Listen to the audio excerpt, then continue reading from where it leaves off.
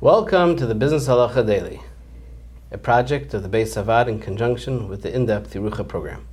I'm joined today by Dayan Rabbi Yosef Kushner, Mechaber Sefer Commerce and Shabbos, and Dayan at the Beis Avad. So, we've discussed the Schir Yoim and Aris. Is there any other employment structure related to a Gentile that one has to know about in the Inyan of Amir Lakim? Right. I think the most common structure, actually, is I shouldn't say it. I believe probably the most common structure is a kablin. Okay? And a kablin means someone who is being paid to do a job.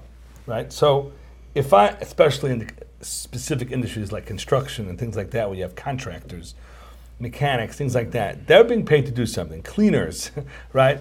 Delivery, FedEx, UPS, these are all kablanim. And what that means is as follows. When I hire UPS to deliver a package, I'm not paying him for his time. So if you get stuck in traffic, it makes no difference to me. We have an amount of money, how much is being paid, and he has to deliver whatever we define as the job.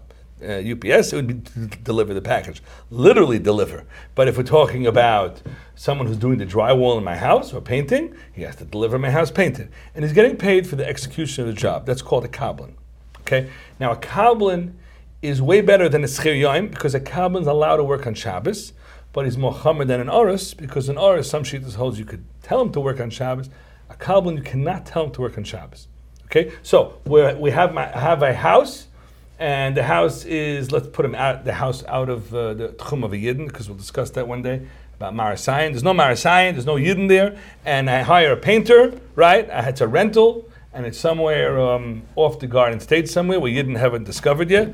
Does that exist? So, and then he's painting.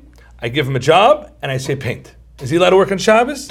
The answer is, well, let's see. If I'm paying him per hour, he can't work on Shabbos. But a painter's not being paid per hour. He's paid to deliver the job. Is he getting paid a percentage of the profit? There is no profit. It's just painting, right? So he's a kablin. And this kablin's allowed to work on Shabbos. But if I tell him, I'm giving you a job on Thursday, and it needs to be finished on Sunday, because the tenants are coming Monday, which basically means you have 4 days straight.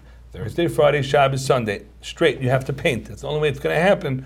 You would just kivei malachta b'Shabbos. New word, kivei malachta b'Shabbos means you're requiring a kablin to work on Shabbos, and one cannot be kivei malachta for a kablin to work on Shabbos. Which means, let's say in the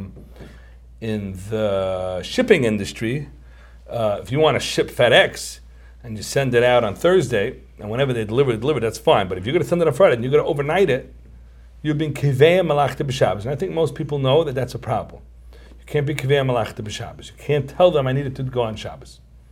If you enjoyed this video and would like to see more like it, or to sponsor a video, please visit beisavad.org.